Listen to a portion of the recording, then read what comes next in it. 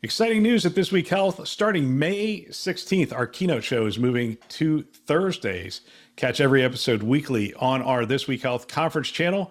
Don't miss conversations with top health system leaders designed to transform healthcare one connection at a time.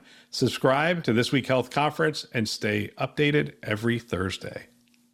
Today on This Week Health. You need more of healthcare to shift over into a mindset of outcomes and promotion of health, not just the resolution of sickness.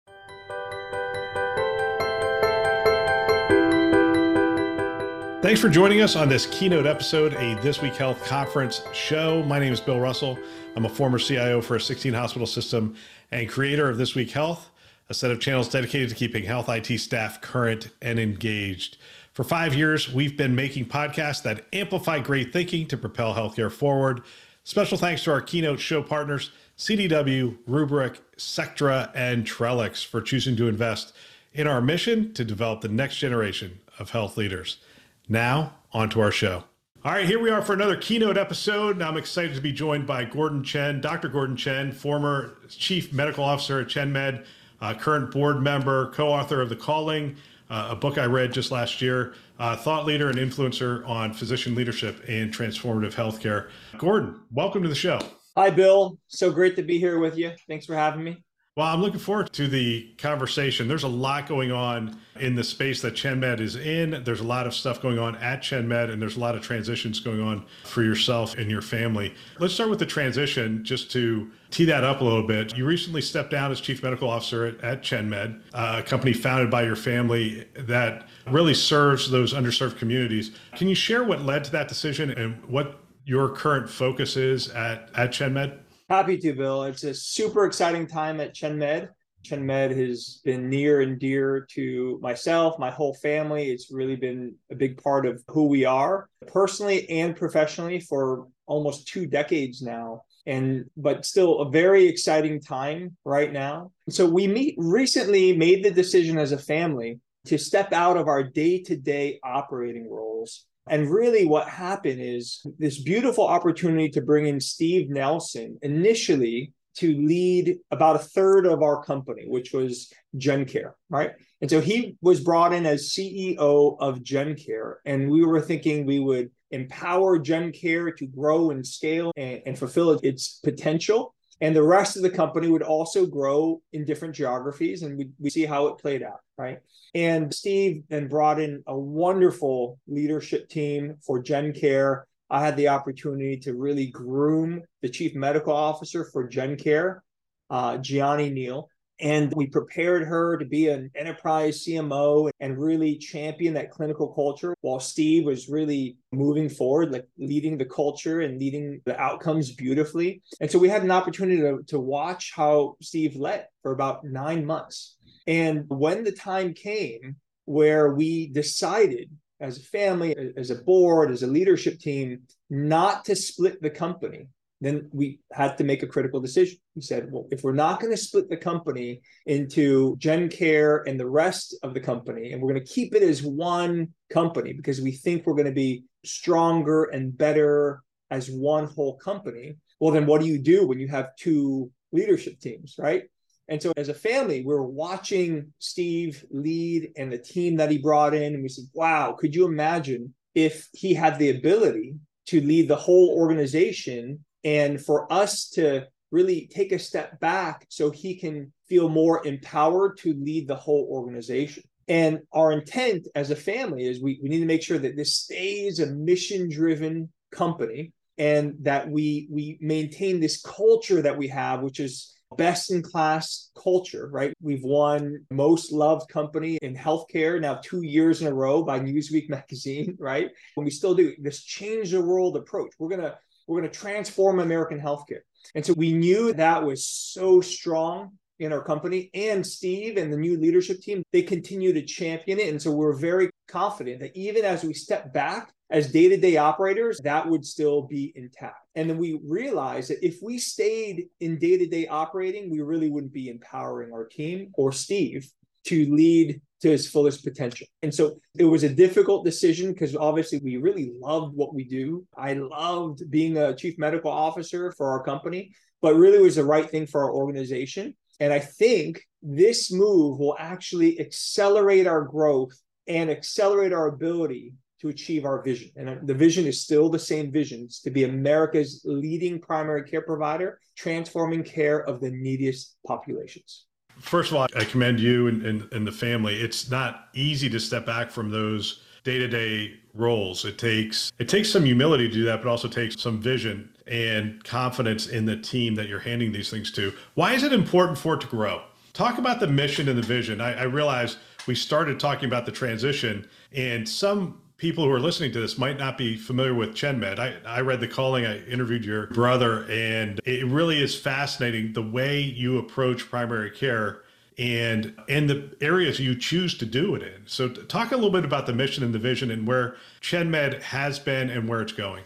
So if you look across America, the majority of American healthcare is by this kind of broken fee-for-service transactional model, a model people refer to as sick care, right? And what we've done is we've been able to champion more of an outcomes-based approach, right, on a foundation of value-based care. And we've been able to scale the outcomes-based approach. And so we call that transformative primary care, right, where we can actually scale this outcomes-based approach with this focus on talent and technology. And as we've scaled and grown, and back to your question, why is growth important? We've been able to improve outcomes. And when I mean outcomes, lower hospitalization rates 30 to 50% in the communities that we serve. And we're serving really needy, poor, forgotten, underserved communities. And so when we go into a community and we can lower hospitalization rates, they live longer, they live 5 to 7 years longer, sometimes even more. And most importantly, they feel the love and the intention and the support that they need to thrive and do well. And we see it in our patients like day in and day out. Okay. And as we grow, we know we're increasing their life expectancy, right? And we're spreading love and we're spreading health. And so for us, it's like a moral imperative that we need to grow. We need to spread this proven model to communities in need across America. The other reason for growth is growth means improved impact, and it also means improved opportunity for our team members. And so when we're growing and we're transforming care, we want to create this beautiful environment for clinicians, for business leaders, for frontline team members to have both fulfilling purpose and personal opportunity. Those come with growth. As soon as you stop growing, then the opportunity goes away. Okay. So it's one of those things that becomes a positive feedback loop that we grow, we fulfill our vision, which we mentioned before, right? To be America's leading primary care provider, transforming care of the neediest population. And we live out our mission. And our mission is we honor seniors with affordable VIP care that delivers better health. So if we're doing that and we're growing, well, then we are living out our purpose. I assume in your residency and whatnot, you practice in that fee-for-service model at some point in your career.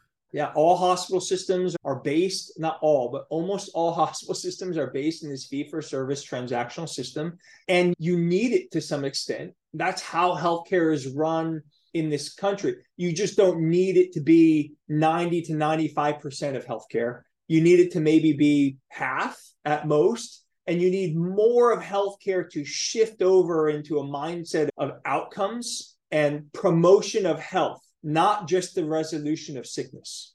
Well, it's interesting. I want to take this in two directions. One is the individual clinician and physician, and the other is systems.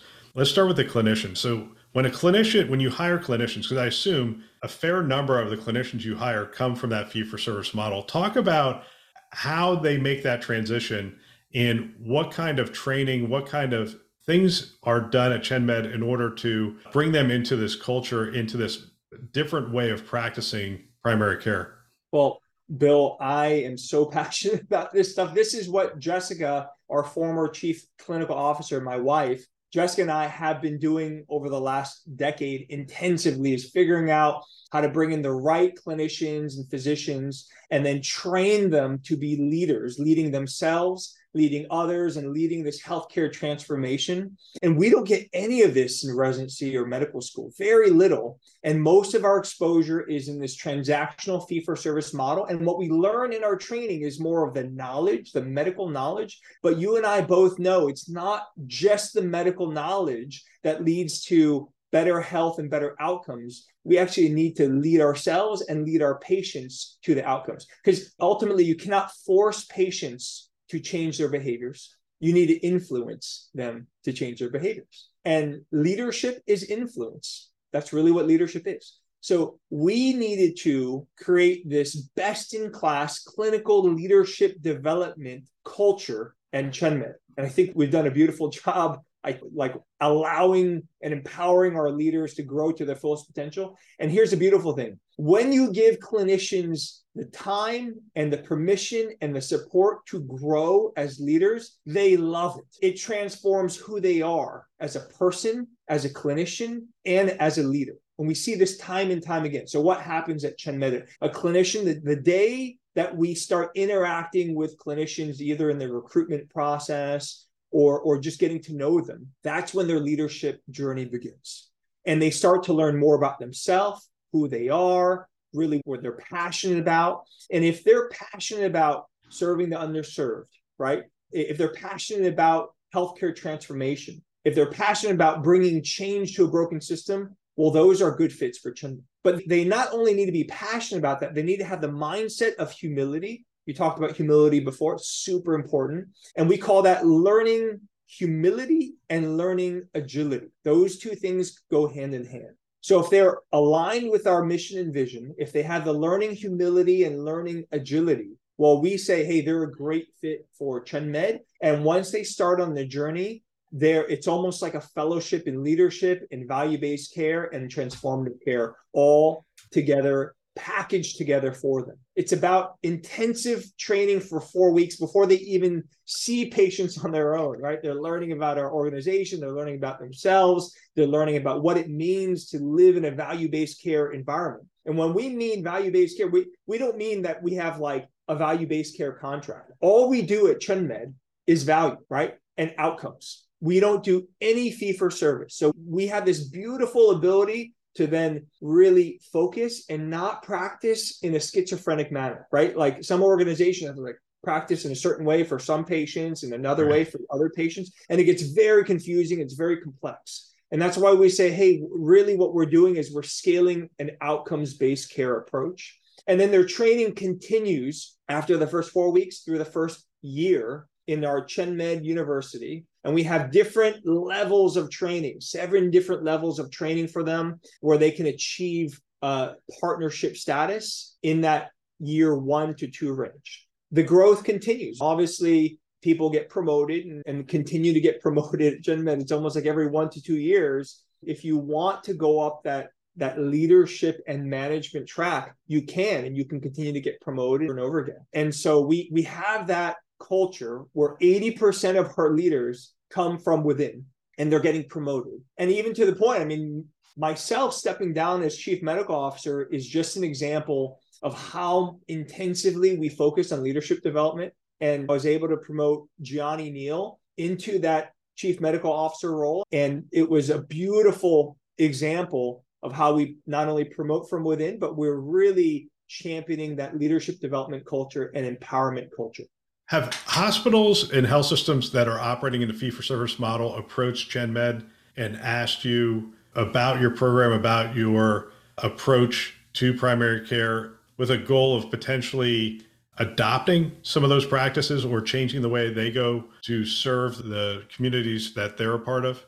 Yes. Every day, hospitals would want to figure out how to partner with us, work with us, understand our model, for many different reasons, right? Some of the reasons maybe they just want to understand value-based care more. Some of them are also thinking about the impact to them when we show up in a community. How do we work together? How do we partner? For a lot of hospital systems, for them to break away from the fee-for-service heads and beds model, it's very difficult because all of their revenue is based upon that model. And when you're in a situation where you may have margin compression and revenues may be lower than what they used to be, well, hospitals are less likely to explore things that they're not really good at or they don't know much about. And so they tend to kind of double down on what they know, which is more of that fee-for-service transactional care approach that got them to where they are. So it's very difficult for these large hospital systems to really move out of what they do. I think if they are really committed to learning about value or having a part of their organization focus on value, it almost needs to be this protected, separate part of their organization that's unleashed. Because what they're going to have to do is that they're going to have to almost challenge their internal approaches, which is to keep the ERs busy, to keep them full, right? And to keep their beds full. Like shifting over into a prevention mindset is very different. We talk about creative destruction and just that whole concept in Clayton Christensen's model and book that he talks about that. We talk about it in healthcare all the time, but as you've so eloquently put it, when you've built out the infrastructure for one thing, it's hard to make that transition. I want to transition real quick to analytics. So you talk a lot about outcomes, you talk about analytics. What is as a chief medical officer, what does a scorecard look like that you're looking at? What determines the success of the practice, maybe the individual practices or individual communities, and then the practice as a whole? What are the metrics primarily that you're looking at? So my role when I was chief medical officer was really to drive better outcomes for our patients and to make sure that our medical loss ratio was as good as it could be. And if you're driving both of those outcomes approach, which is better health, that's like the result of our mission, right? We need to achieve better health for our patients. And you're doing it in a way where you have a very good medical loss ratio. That's affordability. That affordability, that's what America is trying to get more of for healthcare right now, because if we continue on this path, it's not affordable for anyone. So we're driving for outcomes and we're driving for affordability. That was my role every day. So to give you an example, like the first thing that I would look at every morning would be how many patients do we have in the hospital, right? How many people that we're caring for overall. Of those people, how many people fell through the cracks and we weren't able to prevent their hospitalization? Then I'm thinking, well, we need the right teams in place and the right accountability to get them safely out of the hospital. And then we need to do a deep dive to figure out what led to those patients falling through the cracks. Because we're such a proactive, preventative model, we should have caught it earlier. Now, this is where AI comes into play. We were using AI before AI was cool. And so we would have this top 40 list where we had all of these algorithms going in, all these really smart analytics and data folks that were able to predict which one of our patients were highest risk for hospitalization. Now, it's not enough just to know who's higher risk. Where the rubber meets the road is to take that information and then make it actually applicable and get providers and patients to change their behaviors in a way that leads to better health outcomes. So you take that information, let's say that top 40 list, and then it shows up on the provider screen, and we know we need to be seeing this group of patients twice as frequently than every other patient, right? At least. We also need to create alerts for anyone in our organization that sees one of these patients, say, hey, we need to check in on them. Whether or not you're a doctor, clinician, non-clinician, anyone that interacts with that patient is on alert that this is a high-risk patient. And we need to do everything we can and make sure that they don't fall through the cracks. Yeah, the amazing thing was, I remember in the interview last year, I asked about the EHR and what you guys are using and whatnot. And the answer back to me was, essentially, ChenMed has built their entire tech stack almost from the ground up, essentially. So you have very tight integration between all those systems. Therefore, the data flows, the getting the information back into the workflow, in front of the clinician at the point of care is something that's just built into the entire model. Do I have that right, or am I overstating it a little bit? No, I think you have that right. We have our own technology company called Curity that enables and supports all of our ChenMed systems. And so what happens in healthcare, especially, right? Healthcare is really just connecting providers and patients together in a productive way that produces better health. And technology's role in that is not to replace, it's to enable, support, and simplify. And if technology can do that, then what you're doing is you're creating more meaningful touch points. You're creating more face time between providers and patients. And then you're creating ultimately more behavior change. So we view things in our organization, particularly technology, as an enabler of what we do in providing the care for patients.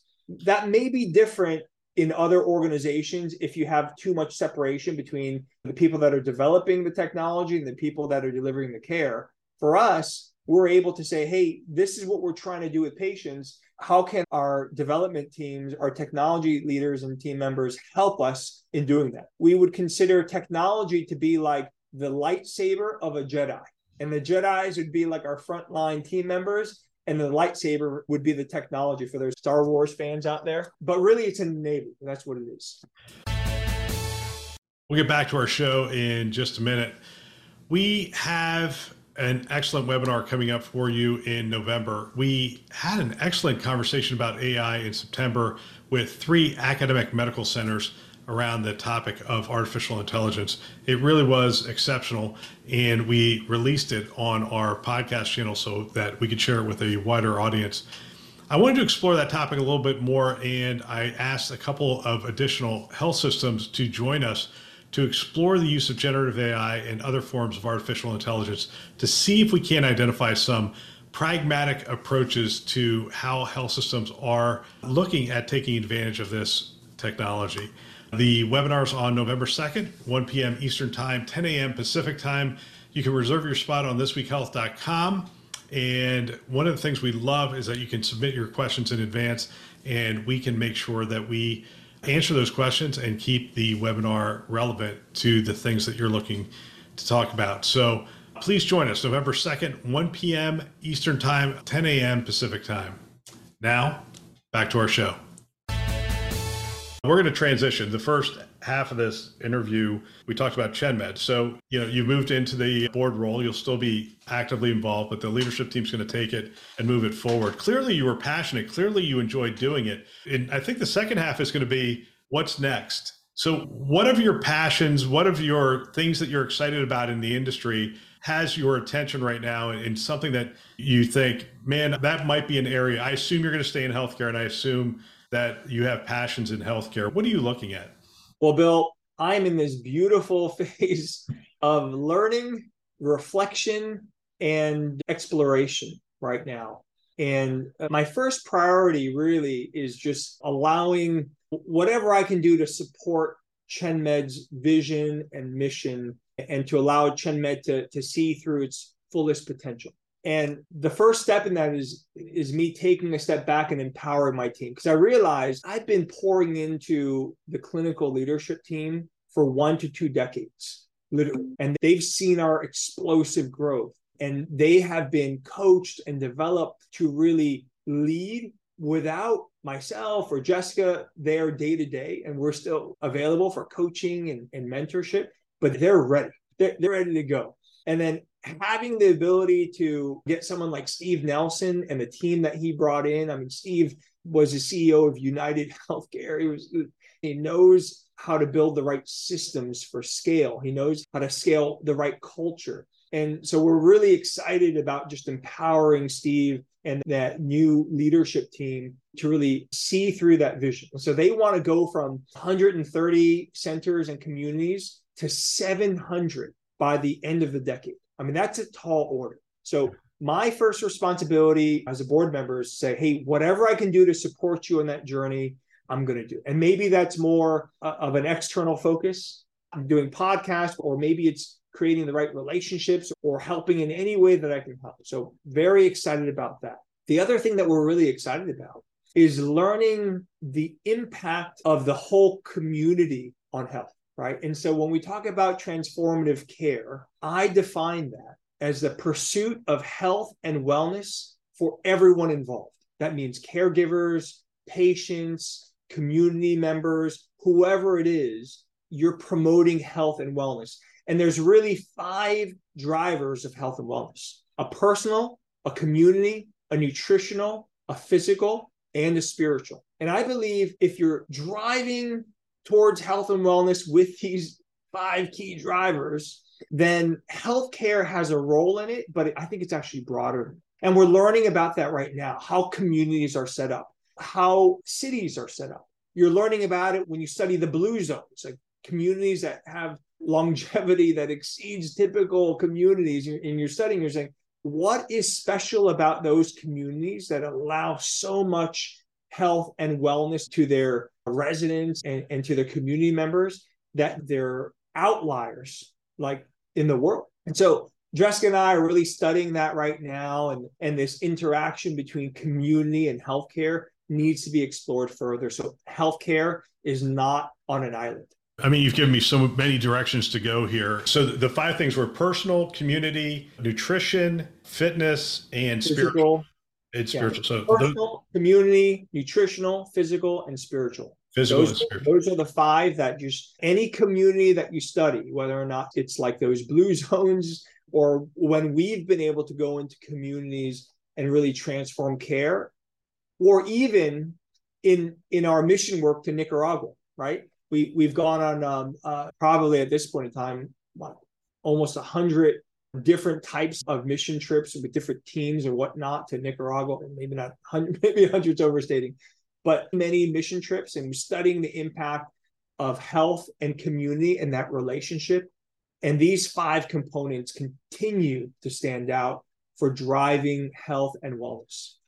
I've seen this. I've moved around the country several times, and when we lived in certain areas, there was not a propensity to, there wasn't access to workout and that kind of stuff. You had seasons and whatnot. And then I moved to Southern California for work, and all of a sudden realized that I stood out. I was overweight, and there was a community sort of push towards, hey, everybody's working out, everybody's at the beach, everybody's outdoors, everybody's working. There's a community aspect to it that happens, and you could see that. It's interesting to find all 5 would be interesting to me. I'm now in Southwest Florida, and I told someone I just started a personal health journey for me. I realized 55 years old, I want to be healthy for when grandkids are around and those kinds of things. I want to be able to get on the ground and whatnot. So I start that journey, and this is going to pain your heart to hear this. I didn't start with my primary care physician because I don't have, since my parents had a doctor, Dr. Polliner, who was my doctor from birth until I graduated from college. Like, I saw Dr. Polliner, he knew everything about me, he knew everything about my family, and he was invested in our family. In fact, he was invited to family gatherings and those kind of things. He was a part of my life. Since then, I have not really thought of my primary care doctor in that way. And so here I am in Southwest Florida. I begin a health journey. I find a fitness coach. I find a nutrition coach. I find all those different things outside of the healthcare system per se, because I'm not sure that the healthcare system, the way it's designed today, would really lend itself towards keeping me healthy. And so I didn't even go to the healthcare system to help me with that journey. I'm not really asking questions. I'm just sort of relaying my thing. I mean, what would it take for communities in the U.S. to transform and be really communities around wellness? And where does this start? Does it start at the government level, or does it start somewhere else? Well, Bill, first of all, super excited that you're on this health journey and that you've taken the initiative yourself, even though it wasn't like led by your doctor or primary care provider or whoever, but you've taken the initiative. So just want to call it out. Proud of you, right? Way to go, and keep it up. And then what we've really done at Chen, physicians, clinicians are not trained on how to drive health and wellness. They're not. And in fact, when you look at these 5 drivers of health and wellness, right, just the physical component, and not even the nutritional. Like, I'm trained in internal medicine, cardiology, got very little nutritional training. But just the physical component, and particularly as it relates to medicine, not even promoting activity and function and that kind of thing. It's just the body component, right? The medicines and the interactions with procedures and what, like, that's what healthcare focuses on, and not any of the other components. So it's not a surprise to me that you didn't get that through your typical PCP or whatnot. What we've done at ChenMed is we've asked our PCPs and care team members to champion all 5 of the drivers of health and wellness, which is probably the reason why we see the amazing results we do. And we reduce loneliness and isolation just because we have a high touch, relationship focused model, right? And that's so key. My dad would say this all the time. Part of the reason why we're having the impact that we're having is because we're meeting with these seniors monthly, and we're telling them we care about you. We want the best for you. We're going to hold you accountable for your healthcare decisions, and we're going to work with you. And then they do better. It's no wonder. The medicines help, but just having that connectivity and almost like these mini health promoting communities that we've been able to scale, I mean, that is impactful. And that's why I want ChenMed to continue to grow and make a broader impact throughout the US. Now, what are other ways that we can promote health and wellness that don't have to go through a primary care physician or a clinic? There are so many other beautiful ways that we can create these communities of health and wellness. And that's what Jessica and I are exploring right now. I've heard the phrase that sitting is the new cancer. I heard that for the last decade. As I'm thinking about this, I'd like to change that. You use the word, and I think it's the word that should be used in our culture, which is isolation is the new cancer. When people become isolated, that's when bad things happen. And it's, again, living in Southwest Florida, you see a lot of people who are over the age of 60, 70, even 80, and their worlds get smaller and smaller until their worlds are so small that they just isolate themselves. And the mental health aspect of that, there's also a physical health aspect of that. Totally. And I'm curious, as you think about, I mean, you mentioned how important it is to have the physicians have that encouraging conversation with them and actually be excited to see them. Hey, welcome back into the office. It's great to see you. How are things going? Talk a little bit about isolation and its impact on health. So this is something that is very close to home. Jessica, my wife's grandmother, she's 90 years old. And throughout COVID, she was really isolated. She was lonely, and you can see her really not thriving. Her health was deteriorating. Her memory wasn't quite as good. And then all of a sudden, we got her into the right senior living environment, and she took off. She had social connections, friends. She was able to go to church services together in their community. She had people looking after her. All of a sudden, we would ask her, we would say, hey, do you want to do something? And her calendar was so full that we had to get on her calendar, right? And so she was so engaged. You can almost see her come back to life. And so we see this as well. Recently, I heard a stat that loneliness can take 15 years off of life expectancy. Yeah.